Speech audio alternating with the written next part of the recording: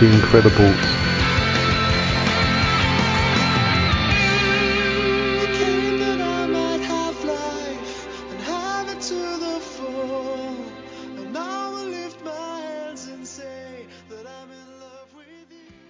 I'm Paddy and I'm from England.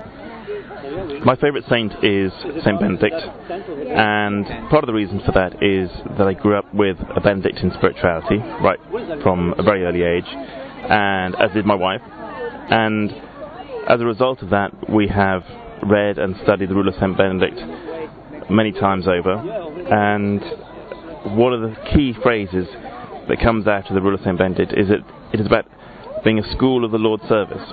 And a lot of what's in there is applicable just as much to married life and the family as it is to monks in a monastery.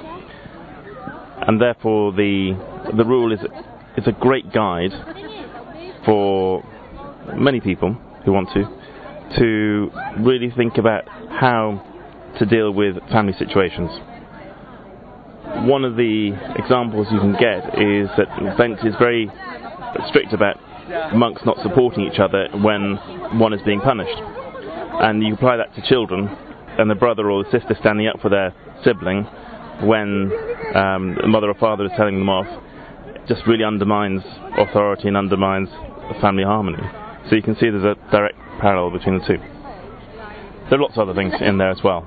There are 72 chapters of the Rule of St. Benedict, and they vary in terms of their applicability to family life.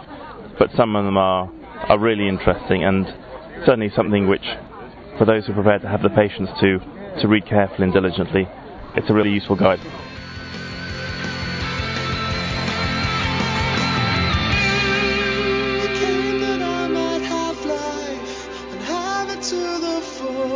The Incredibles.